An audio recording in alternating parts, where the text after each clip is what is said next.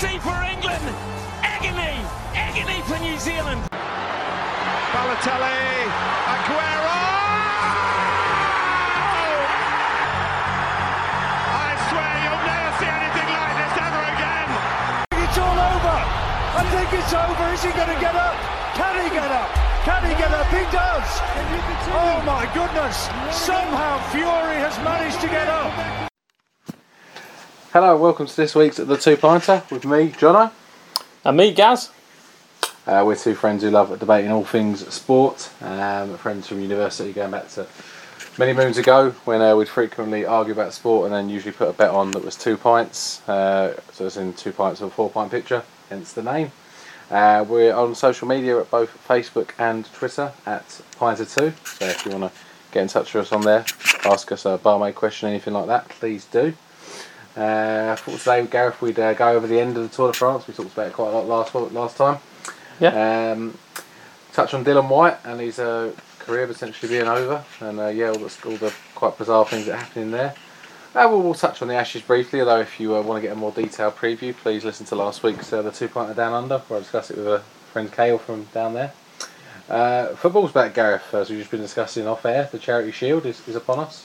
Mm-hmm. So we'll talk about that and perhaps pick up on some of the transfer market. It's still not exploding, I wouldn't say. Things are happening, so could be a busy period there. But we'll start off with the tour, Gareth. We were very excitable last week and talking about how great a tour it was, and it carried on in much the same vein until perhaps this weekend.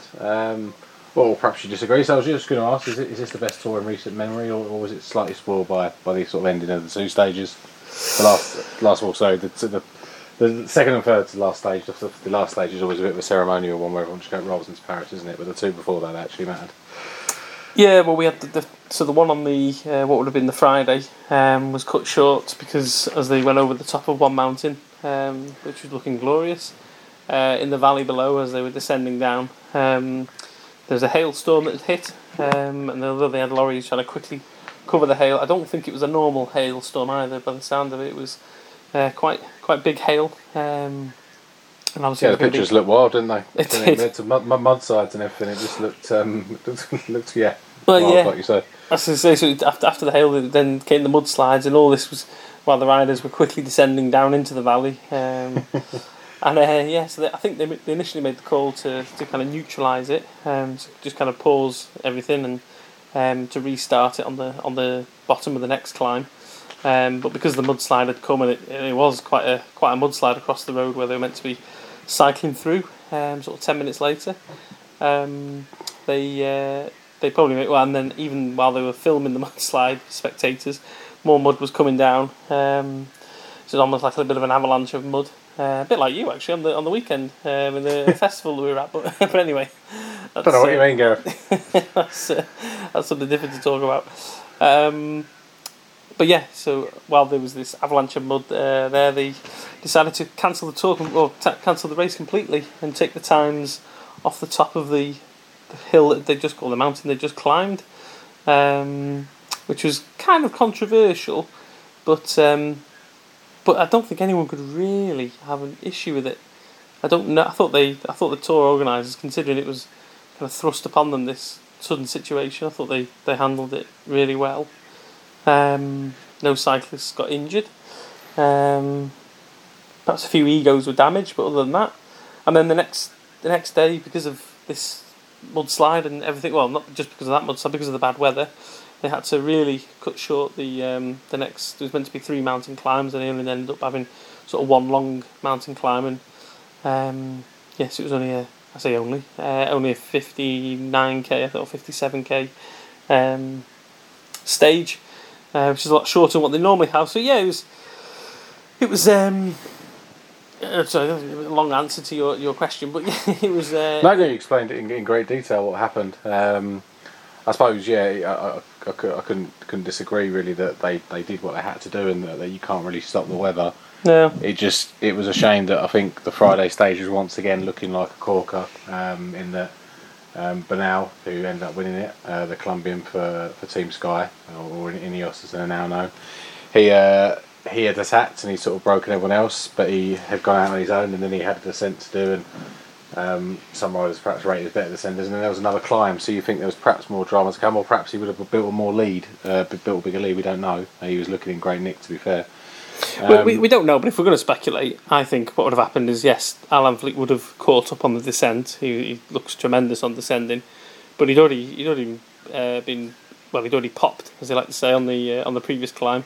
So how he was suddenly going to get enough in the legs to be able to attack on the second climb, I don't know. I can't imagine that, and it was a summit finish as well. So I think he would have probably lost more time going up that second hill. And yeah, as you say, Bernal was looking in absolutely fine form. So who's to say that he wouldn't have built a bigger lead? Especially as Yates had gone with him, so we had him and Yates at the front, could work together. I think it was just going to be a matter of Bernal stretching his lead out. Yeah, potentially. Yates did have a very good tour, didn't he? Was a constant bubble of excitement for someone who was meant to be just sort of supporting his brother, and he did probably better in the end, didn't he? Although maybe not on the GC, but overall he won 2 stages and could bet even quite a lot of them. But that's it. Yeah, maybe now us would have done. But I suppose we wonder if the group behind, which was Bernal's teammate Thomas, who perhaps would have tried to control it and keep them behind. But if you wonder if the Kreiswicks and Bookmans of this world might have been able to work a bit more together and perhaps caught some of Bernal's time back, and then maybe it wouldn't have been as dominant a lead going into possibly the last day. But on the last day, that's where it was only one climb, and that's where Bookman and Kreiswick should have been attacking, because that's all they had left. In fact, Kreiswick was only a handful of seconds behind Thomas.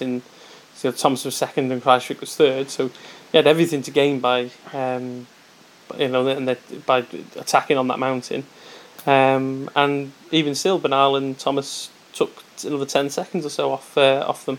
So I don't even buy that, because they were saying in commentary maybe Kreiswick was holding out on the second mountain and saving himself, but well, he didn't have to do that mountain, and the next day was a lot much shorter stage, and he still couldn't attack on that mountain on the mountain the next day. So I don't buy that he would have bought any time back.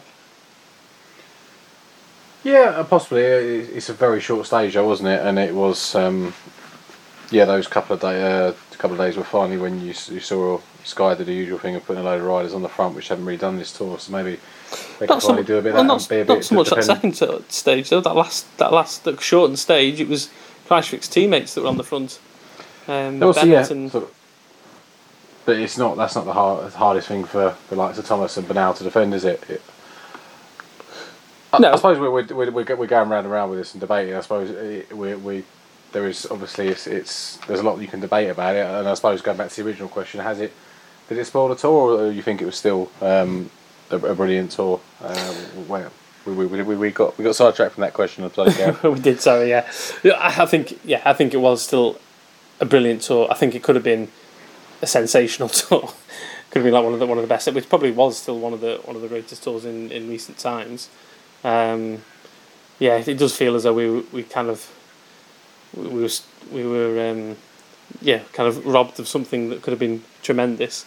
But I still, I think that to then say that spoiled the tour. It's only 2 days out of what was already being 19 other really good stages, or most of the 19 stages being really good, and I still think it was a very good tour. Very good tour. Just a shame that the weather kind of hampered a bit of the ending, but I don't think the ending would have been any different had it been 2 nice days.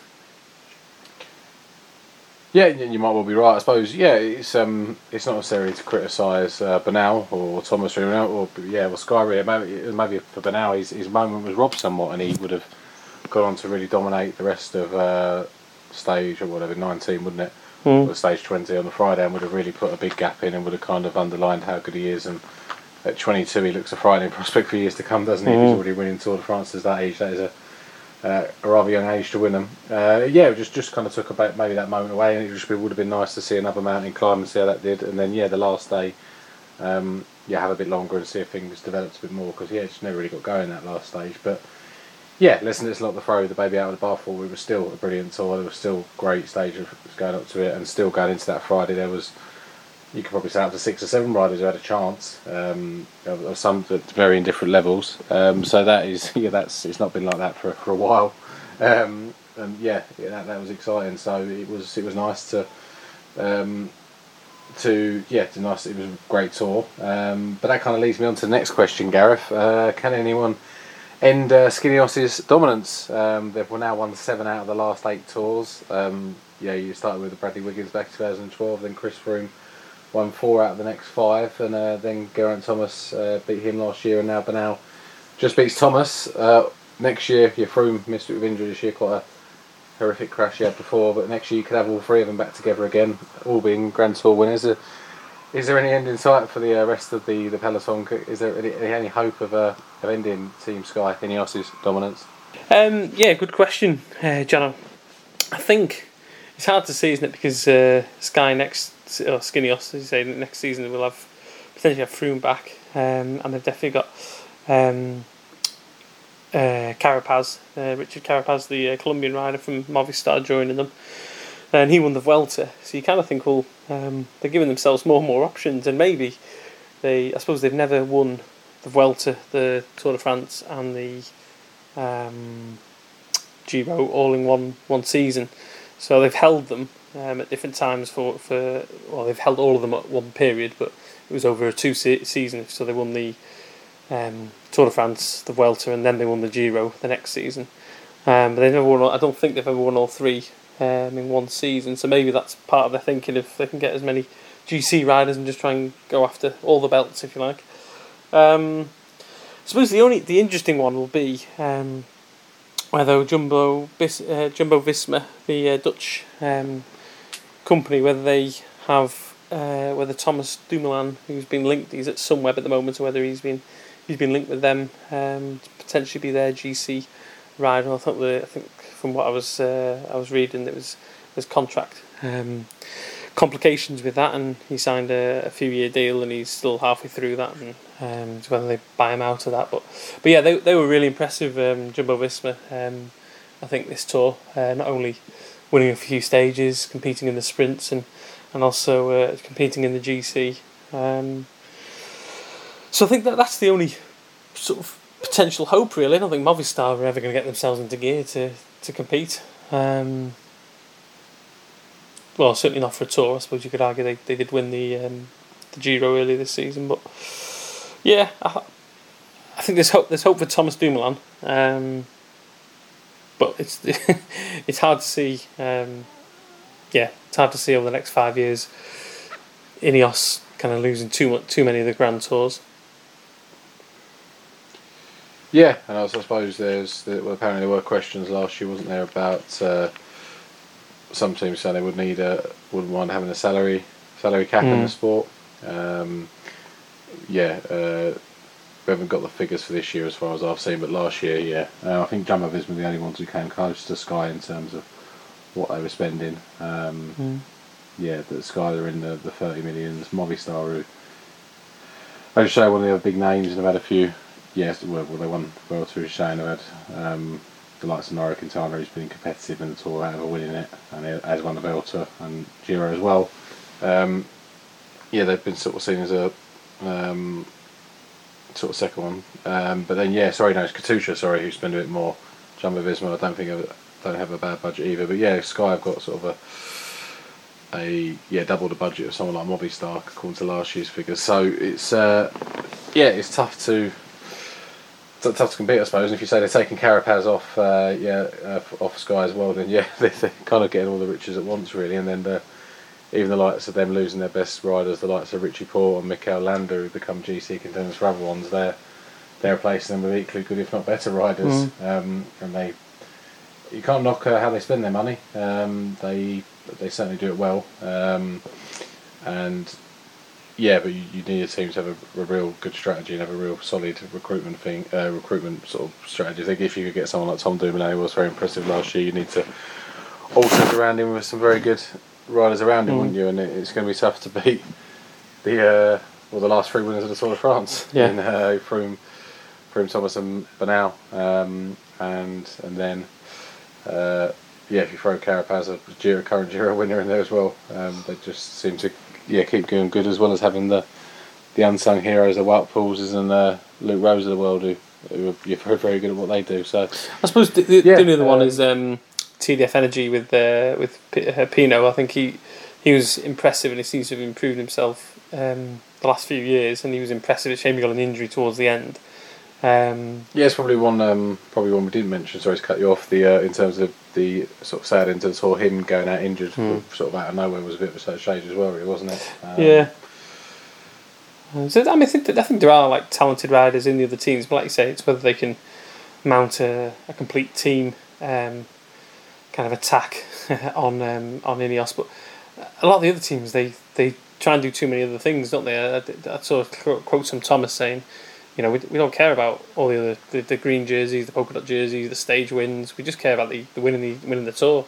And I think unless you've got another team that's equally as driven, as equally as kind of the one track mind, then I don't know whether you're ever going to get a team that's going to particularly compete with them. Yeah, you say Jumbo. I suppose they had a great tour in that they had the sprinter. What's it? Groenewegen. Yeah. Groenewegen. He only won one stage, but still bringing in Christ who came third. So it's a good achievement for them. They also won. Their mate won the. It wasn't Groenewegen. It was meant to be him, but it was Michael Tillmans. One, I think it was the first stage that wasn't a time trial. He was meant to be the lead-out man, help support Groenewegen, but he ended up winning it. So yeah, they did really well. Visma. But I suppose they're trying to do two things there, and or when it comes to a stage where something like a salary cap will get put in, or other teams start getting a bit too annoyed. It's not. It's a French race, isn't it? Not a place that generally accepts English invasion. Welcomingly, so will it get to a point where other teams should start teaming up against and try and work against Ineos, which probably I suppose happened a bit. Well, probably this year teams got a bit more aggressive, didn't they? Which was nice to see. And I know they'll just carry on, but it's going to be hard if Froome comes back to even 70-80% of what he was, and then they throw Carapaz in there as well. You wonder where it all goes, but they have the biggest budget and they use it very well, to be fair, and obviously ahead with the tactics. Maybe that's easy because they've got the best riders, but they don't waste them. That's certainly true. A really good tour. It was really fun for a while. Same a bit about the end, but I think if most tours were that entertaining, we'd be more than happy. That was really the last sentence on that is only just maybe Alain Philippe thinks he can be a GC rider now, and maybe the Quick-Step can kind of get behind him and potentially a thorn in the side in the future. But he was certainly the man of the tour, if you like. And he's the one that just sparked everything off really and created controversy, and very good. Yeah, great point. And to be fair, it took a while to get rid of him. And even something like a time trial, which he wasn't particularly noted for, he managed to win that stage, which was just I don't know if it was just coursing adrenaline for him, but he beat the likes of Geraint Thomas and Olympic specialist in that race, and some other very good time trialists as well in that form of racing, and other some other very good time trials as well. So that was shocking, and it was only later on, and we talk about Sky and how dominant they are.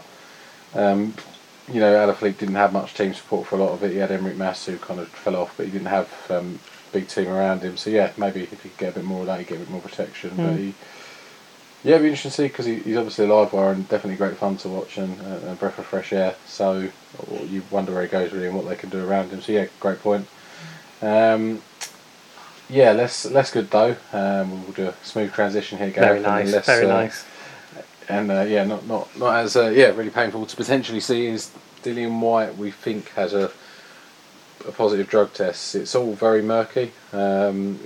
It's been a report rather than any sort of official statement from anyone else. There's been no denial, has there? He's been fairly quiet on social media, saying that his one thing about he couldn't say anything because of legal reasons. Hearn hasn't really taken up for once in his life, hasn't taken up the talk. It's kind of been a report that he failed a drugs test and now they're questioning it. But then they knew about this test and then they were able to fight.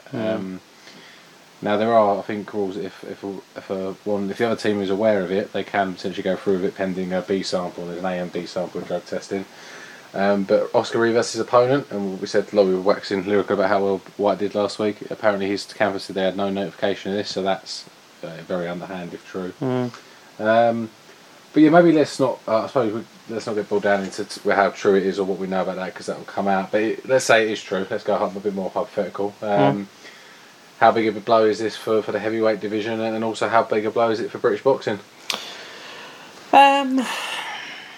It's an odd one, isn't it? Because I think White has looked good at times in the last two since he's lost to Joshua, and looked as though he could really challenge in the heavyweight division. Other times he's not looked as good. His fights against Chisora.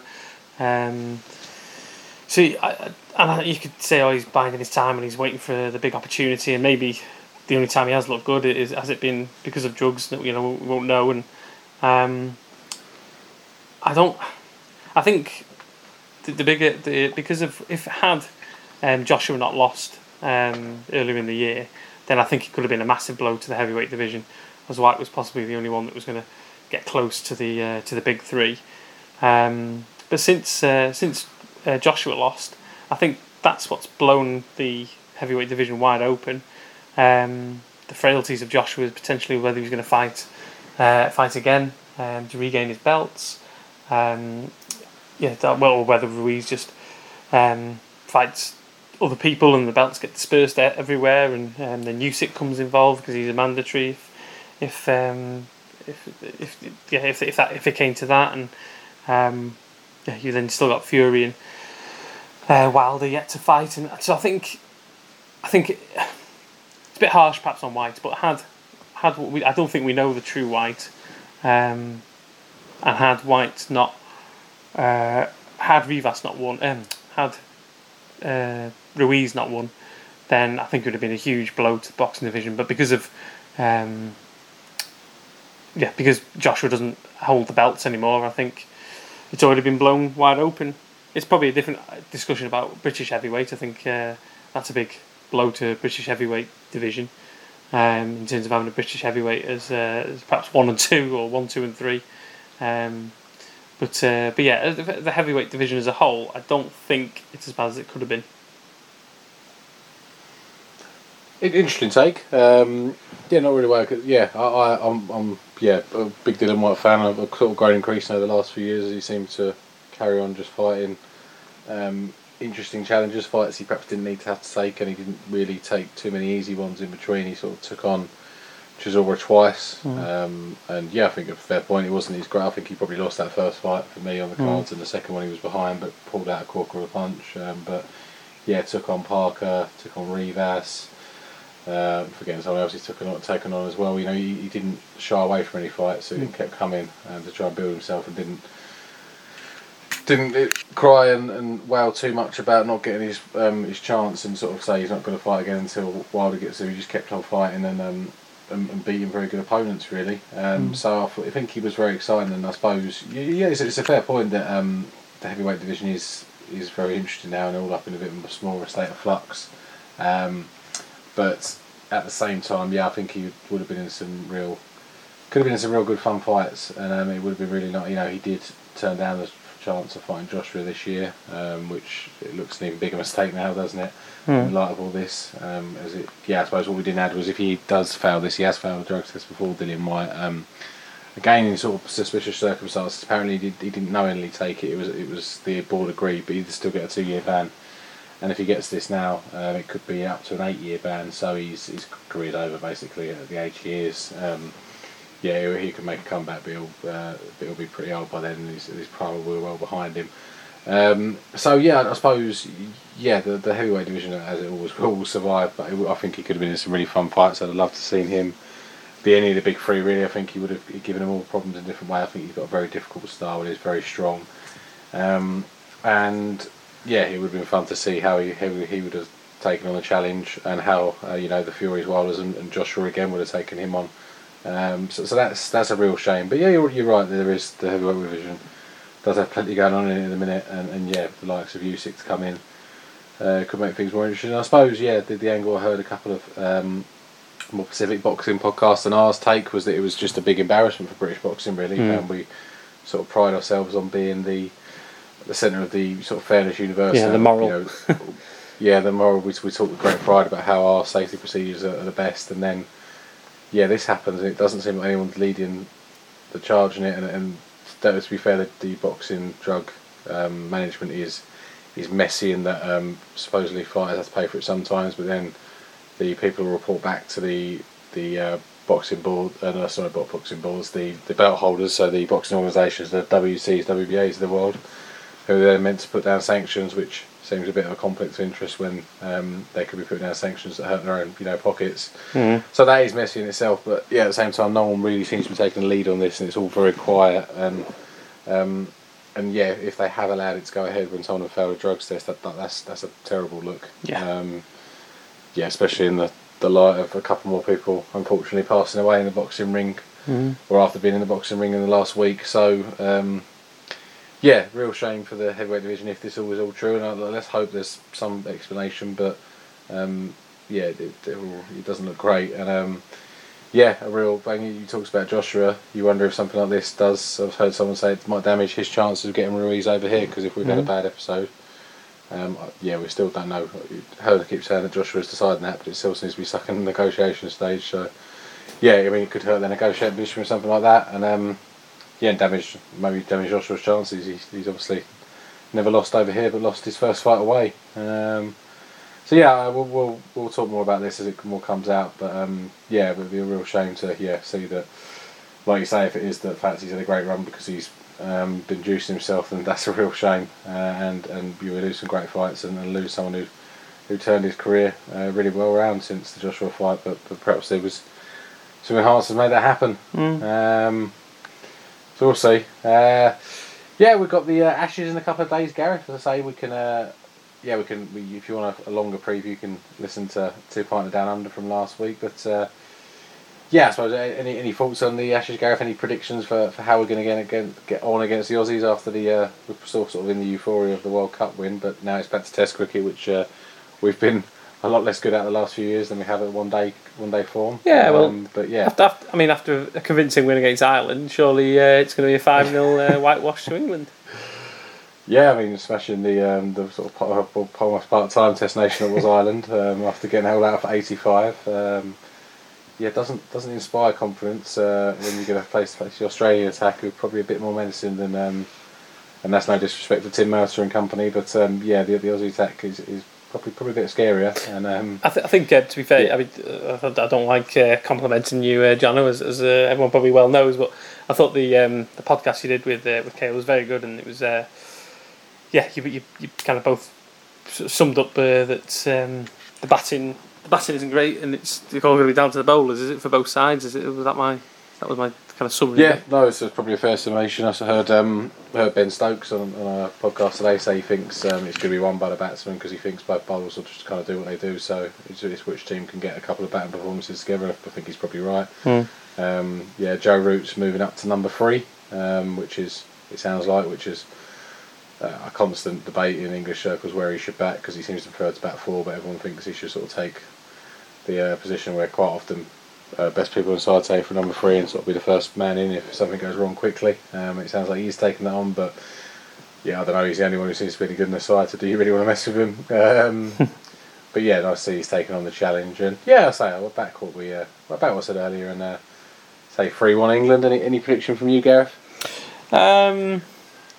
I don't really think the 5-0 England, but I'll go for a 2-2 draw. Oh, interesting, 2-2 draw. That would be an upturn. Obviously we'll have to see where the weather takes us. It was looking like a nice summer, but the past weekend wasn't the best, was it? Which, it certainly wasn't. Could see. Those sort of things can decide to Ashes tournaments ultimately. So 2-2 would mean that one got rained out, but we shall see. Of course, if it is a draw, the urn would go back to Australia, I believe. As they won it last time, and if it's a draw, if it's a draw, it goes to the reigning holders. So that wouldn't be ideal, but we'll see. Then lastly, Gareth, we're fast approaching the football season. It seems to have come around very quickly. it did. I said it seemed to end very early last year, so maybe it's not as quick as we think. But yeah, it seemed early. It would be early August when it starts. But yeah, the big two, the two dominant sides last year, City and Liverpool were in the Charity Shield. Your boys Liverpool, Charity Shield this week. What are you hoping to see? I think half of your best players have been playing most of the summer, haven't they, Gareth? So you're hoping it's just the youngsters out, and you see whoever City put out. Yeah, I think. We've not had a great pre-season in terms of results wise. Klopp begs to differ, in that says that it's been good workout, and he's seen lots of good things that he wanted to see. But yeah, I think we lost. Well, I know we lost 3-0 to Napoli last weekend, which wasn't ideal preparation. But yeah, I think we touched on it last week. If results are going well, then it's a great pre-season. If results aren't going well, then it's only pre-season, doesn't really matter. So. We had 6 players that have been away, 6 first teamers, and Mo Salah's back in training today. Yesterday. I think he came back. I suppose it's I don't expect anything great from the Charity Shield, if I'm honest. I think it could be a fairly convincing win for City. But then it's only a week, obviously a week later, less than a week. We play Norwich at home, and I expect a good solid win to start with. Norwich used to be our team that we like to play with when Suarez was around. So yeah, hoping for a good start to the season. But yeah, in terms of Liverpool haven't really done much in the transfer market, and maybe you're going to touch on other teams that have done a little bit. But I don't hold out much hope for the Charity Shield. Yeah, almost a nice segue, Gareth, but I'll just comment on some of the stuff you said, just to ruin that lovely segue. I saw a piece saying about Mane, how much he's played, sort of 110 games the last couple of years, and hasn't really had the break of a longer than I think it was 2 weeks in between anything. So he's it's relentless that, and if you kind of look at research about injuries, it's kind of it's the ones that get you are ones when you're constant wear and tear, have not really had a break to properly recharge, and obviously you fought on a couple of different fronts, didn't you, last season, and all the way to Champions League final, and you had the high pressure game after high pressure game after high pressure game in the title race. So they're not easy games. They're all games that you get up for, and you relentlessly attack it. You're relentlessly going for, as well as your style, as entertaining it is, and as much as you probably love watching it, it's not the easiest style on players. So I suppose, you probably don't want any players this weekend. Any players playing this weekend are your big boys, and I suppose that is load management, as you might call it, in other sports. Is that something that worries you? And would you try and sacrifice some of your big boys early on in the season to give them a bit more rest, or where do you see that going? Yeah, I don't think we're going to have much option, but people like Salah and Mane certainly. I think that Bobby Firmino is another one who I don't think will play much in the first month or so. But we haven't got any massive injuries, I don't think. So we'll go into the season with a fit Chamberlain who's back, and to a lesser extent Lallana, but we've got some a couple of exciting players, Ryan Brewster, who's back from injury, and perhaps can hopefully seize his opportunity. I think that's what Klopp's really good at, is the man management thing, and I think putting your arm around somebody like a Brewster or even a Harry Wilson and saying, Mane and Firmino aren't around for the first couple of weeks, you show me what you can do, and I'm not going to put them back in the team until I think they can do a better job than you, and just put the onus back on them to step up. They're both, I suppose, Brewster's a bit younger, but Wilson's into his 20s now, and time to. He did well with Derby last season, so kind of time to shine, really.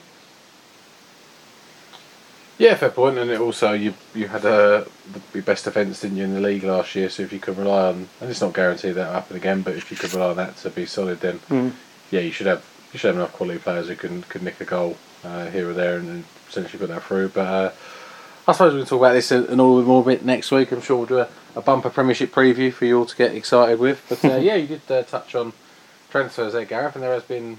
It's been, I feel like, a fairly quiet summer. From things that we're finally picking up. Probably the biggest shock of all, Arsenal seem to have got quite a big deal done quite quickly. Arsenal, you always kind of the bridesmaids, really, aren't they? The transfer market. They talk a great game and get linked to everyone, and then don't sign anyone, or it turns into a saga, and they get them 2 weeks into the season. And that won't happen now, obviously, with the transfer market being a different date. But I remember Ozil coming in a good 2 weeks into the season and has never really woken up since, has he? No.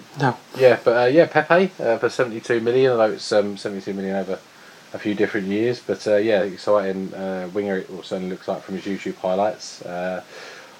So bit of pace, and he seems to be quite a direct run at people player. Just what Arsenal need, isn't it?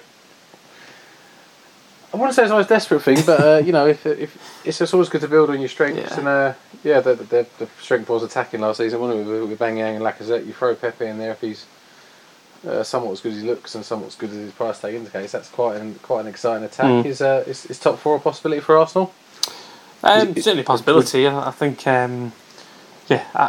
I think the issue is going to be defence. There's no replacement for Mustafi or Koscielny at this moment. We have only got. You say Arsenal have done the business early. I think we've only got about 10 days left, haven't we? Week Thursday, I think the transfer window shuts. It's not loads of time, but for Arsenal that's probably been quite good in recent years, hasn't it? If you remember that, and you remember the summer when was it Van Persie left, and suddenly they got in Giroud and got Mertesacker in, and that Andre Santos last minute. They're not always the quickest, and it's just nice to see a deal get done quite quickly. But there's not loads. You're right. I think City, Liverpool, and probably Spurs are going to be in the top three. And then it's kind of a bit of an unknown with United. Chelsea under Lampard's an unknown. Arsenal, bizarrely, probably the one that's kind of got the most consistency for those three going into this season. In terms, or stability, maybe is the right word rather than consistency. In terms of they've kept hold of the players. They have added, not loads, but they have added, and there's certainly a possibility of top four. I think we talked a few months back about the possibility of Wolves joining that top six group, and then maybe Everton and Leicester. And Everton seem to be buying well, and Everton have got to put themselves kind of in with a shout of, if you're going to challenge top six, then I don't think there's any reason why you can't challenge top four in terms of that last fourth spot. No, I mean, no one really won it at the end of last year, did they? Chelsea sort of had a bit of a run, and I say a run, it wasn't like they won 10 games on the bounce, they just won a few games here and there, and Arsenal fell apart, and Spurs weren't far off doing either, or finally sort of getting over the line, and United didn't offer much of anything, so it wasn't the fiercest battle for the third and fourth spot you'll ever see. I think Arsenal got. I mean, they got Ceballos, I think you pronounce it, from Real Madrid on loan, who sounds like quite a handy player. So if he's any good, that'd be interesting. But you're right. Defence is still what they need. Speaking of defenders, the name has been touted about as a potential option for both Manchester clubs. Harry Maguire. 90 million. Talk of 80-90 million. I've heard quite a lot. Where do you think he'd be better going, United or City? Good question. I think he's got more chance of making a bigger impact at United, but unfortunately, I say unfortunately, I'm quite pleased about it, but I think from his point of view, if he went to United, he would be such a club that's kind of all over the place at the minute, in turmoil both behind the scenes and on the pitch, and your big name stars seem to be wanting away. Lukaku's not going on the tour, and he looks like he's off. There's so much kind of turmoil around the club. Depends how much you back yourself, I suppose. Do you want to be the one that steps in and is the one that's going to steady the ship and create yourself a bit of a legend, or nobody knows. Well, I think he's from around Chesterfield area, so I don't know whether he's a United or a City fan from that. But he maybe supports United and wants to join the team, but. If you wanted trophies, if you wanted Champions League football, and if you want to play with one of the best coaches in the world, then it's got to be City, isn't it? Yeah, it's an interesting question. It's just you think he's probably got a greater chance of game time at United and more time to develop himself. But as you say, But even then, I don't think City have got. They've lost. They've no longer got a company. Otamendi's kind of getting on a bit, and Stones doesn't seem to be the player that Pep perhaps thought he could develop him into. And Laporte, who's kind of regular last year. So yeah, there's options, but you're right. There's no one dominant necessarily there. There's place potentially to win that team. I suppose United haven't particularly got anyone apart from Smalling. Jones is still going strong. And I think you're right when you say United haven't got anyone.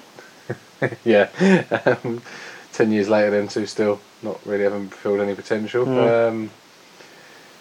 But yeah, then you say what you want about Pep, and I regularly say what I think about him and how I think he's perhaps a bit overrated. But he does seem to definitely improve players. Maybe his record with defenders isn't as good, but maybe a Laporte or a Gerard Piqué would disagree with me there. So he does seem to get players, and you would obviously be praying a better brand of football. And compare Pep to Ole Gunnar Solskjaer, it's not really comparable, is it? No. Apart from perhaps ability to score last minute winners in a Champions League final. So yeah, I think it'd be interesting to see what he does, and I think if you're United, you're probably more desperate for him, just to try and have that. And still, Maguire's probably got a bit of a way to go to justify that sort of price tag. Going to be a lot of pressure on him, but price tag are bonkers nowadays. So we'll see where he ends up, but it could be an interesting thing. And yeah, hopefully a bit more business will get done. It sounds like Gareth Bale is not being allowed to move from Real Madrid, so God knows what's happening there. It's an odd one, isn't it? He is, and yeah, he'd be a game changer if he could get back. Anyone in the Premiership could get him back in good form. But yeah, we'll see, and perhaps catch up with that. As I say, part of a preview next week, and see if anything else has happened. But that's probably about all from us this week. Unless anything else you wanted to say, Gareth? No, I think we've done well there. Covered everything that we needed to. Yeah, fair enough. Look forward to chatting Premiership and all things else next week. And yeah, if you want to catch us or ask any questions for the barmaid next week, feel free to catch us on Twitter or Facebook @Pints2. Thanks very much. Yeah, thank you. Cheers.